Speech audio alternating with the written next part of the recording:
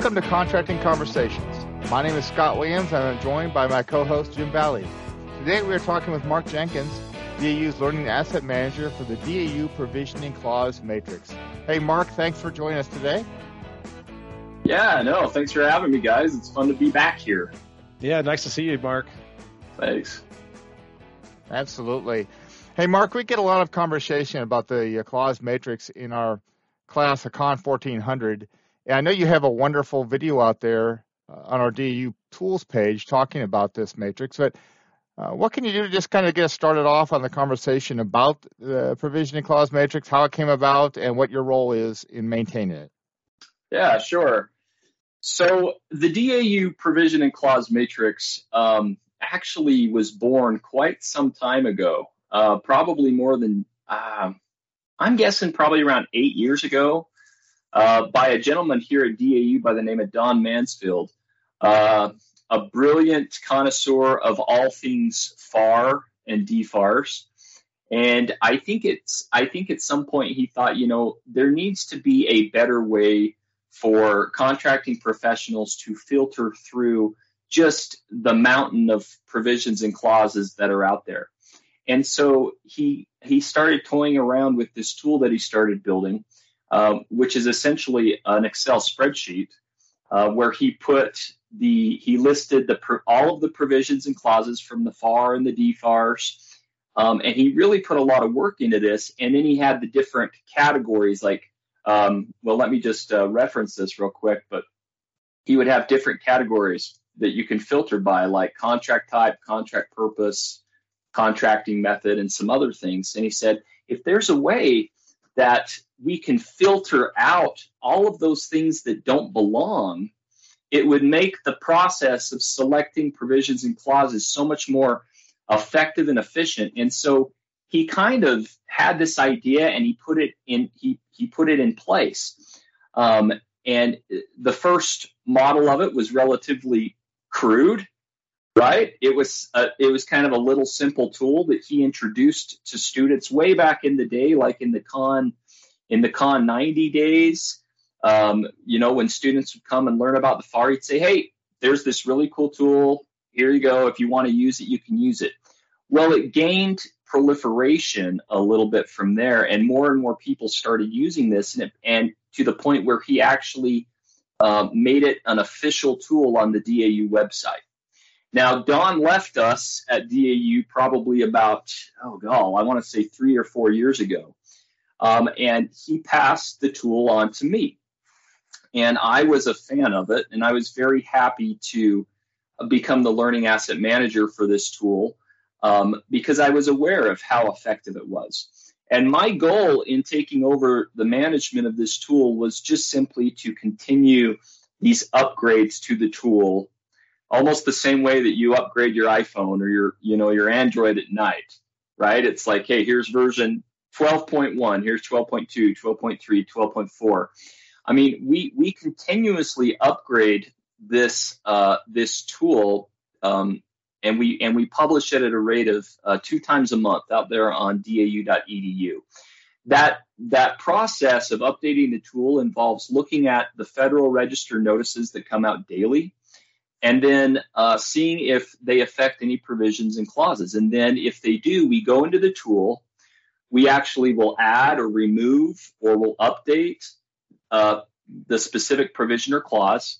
We'll state whether it's applicable to those certain contracting categories so that when a user downloads this, they can more easily filter out those clauses they don't need. But what's so great about it is that, like I said, it's been through so many upgrades at this point that compared to where it started with Don Mansfield back in the day and where it is now, it's really a powerful and prolific tool in the contracting professionals toolbox. One thing I notice, Mark, when Scott and I teach Con 1400 is that the students really had difficulty with flow downs, and that tool really helps in that aspect. And I think that's one thing that you just don't get from the FAR, the matrix out there. You don't get the flow downs. Is that true? That's true, yeah. So the SMART matrix out there on acquisition.gov, it's not bad. It's not a bad tool, but the DAU provision and clause matrix has some significant advantages. The flow down filter is certainly one of them. But we also have a filter for like dollar value. Is it below or equal to the simplified acquisition threshold? You can filter by that. But I'll tell you, in my opinion, what is the single greatest aspect of the matrix here is that we include the prescriptions for the provisions and clauses. So imagine that you're trying to figure out which clauses apply, and you just see the clause or prescription number, and it says A for apply. And you're like, oh, well, I need to read the prescription. Well, guess what? In this matrix, you do not have to get out of that screen and go and search up the prescription and read it there and then go back to the matrix. It's all in one place. So it's very, very, very convenient. And like I said, we keep those prescriptions and everything updated. And this is certainly a tool that we keep very sharp because we know how much it matters to the defense acquisition workforce in the contracting realm. We even have industry partners who utilize this tool. Well, this is the first tool we've actually had a recording on that we've done a video on. And the reason being is we believe this is probably one of the best tools there is out there that people can go out to DAU tools. We're going to look at other ones and we're going to do recordings on those, but this one is the one that probably a lot of people are utilizing. Yeah, I appreciate that. So I can give you a little bit of data on a lot of people. So I actually looked at the DAU media tab, and the instructional video for the DAU provision and clause matrix has been viewed over 17,500 times. That's significant for a DAU tool. Very significant. Now, what's funny is the tool also has 4 hearts, which is also significant for a DAU tool. If you can get 1 heart on a contracting tool, you're good.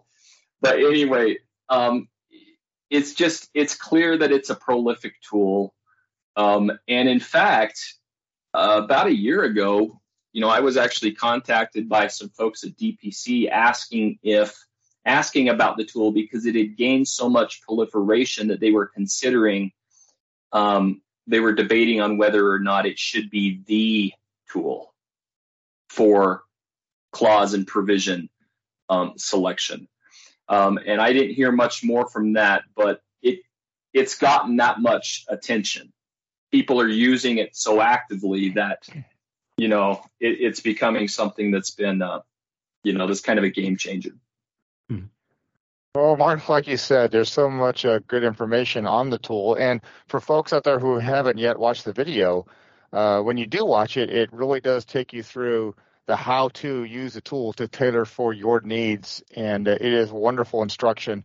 And once you've watched it, you'll have a lot better mastery of how to actually use the tool itself. And I think, like Mark said, the biggest thing for folks out there is that the prescription is there. So you can go and read it for yourself. You can take a look at it. But that extra work of somebody reading that prescription and then applying it to flow down and showing that on the matrix is something you can access is wonderful. It's a wonderful time saver as opposed to using the tool in the FAR that takes you to a certain extent, and you can tailor that as well, but it doesn't show you, as Jim said, the flow downs to the subcontractor. So that is a big time saver instead of the COs and contract administrators and negotiators out there trying to read every single provision for every single clause and to try to figure it out, which you could do. It just would take you a long time to do it. So this DAU tool has saved a lot of time and effort by doing that work for you. And again, as Mark said, the prescription's right there in the tool, so you can certainly read it and interpret as you need to. It's there for you, but they've done the work when it comes to the flow down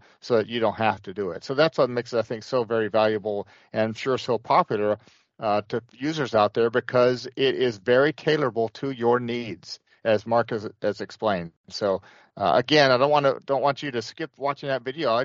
I hope that you watch this podcast out there, folks, and watch the video. Between the two of them, I think it'll do a long way to explain how you can use the tool and what it's for. Awesome. Great. Thank you. So, Mark, is there anything else you want to mention on this tool before we let you go? I guess kind of as a final thought, as I would say, is that, it's very important that we do not remove the human element from this process. This tool is meant to make the process more efficient. It does not remove the due diligence of a contracting professional to read prescriptions and accurately apply provisions and clauses. What it does is it takes the over 1,600 provisions and clauses between the FAR, the DFARs, and even agency supplements, and it will allow you to filter down to a relative handful. But once you have that relative handful, you are still going to have to go and read the prescriptions. You're going to have to make sure that they're accurately applied. But the good news is you don't have to do that for near as many. So hopefully it can be a good tool for you out there. Thanks, Jim. All right, great. Thanks so much, Mark. So, Mark, tell us a little bit about your background. My background. Let's see here. How far back are we going? No, I'm talking about the background in the background in your video. You know that you're. Oh, this. Yes. Yeah. Gotcha. So I was like, well, let's see. I went to Providence Elementary School. Okay. All right. So this background, if you don't know where this is actually in Arches National Park, Utah, which is where I'm from, which is where I telework from. Not from Arches. I telework from my home, but I think you guys understood that. But anyway, this is in Arches National Park. And for those of you who don't know, this is also the beginning scene of one of my favorite movies, Indiana Jones and the Last Crusade. So if you remember the scene where Indiana Jones is a young Boy Scout and he goes and he goes into that cave and those people and the guy with the hats there, that's where this scene was filmed. And so I always personally feel that Indiana Jones is a Utahn. I know that I don't have any good basis for that other than this, but anyway, that's the background then. Okay, great. Thanks, Mark. Yeah. Hopefully have you again back someday. So thank you for coming on again. Yeah, no, right. Thanks. It's fun.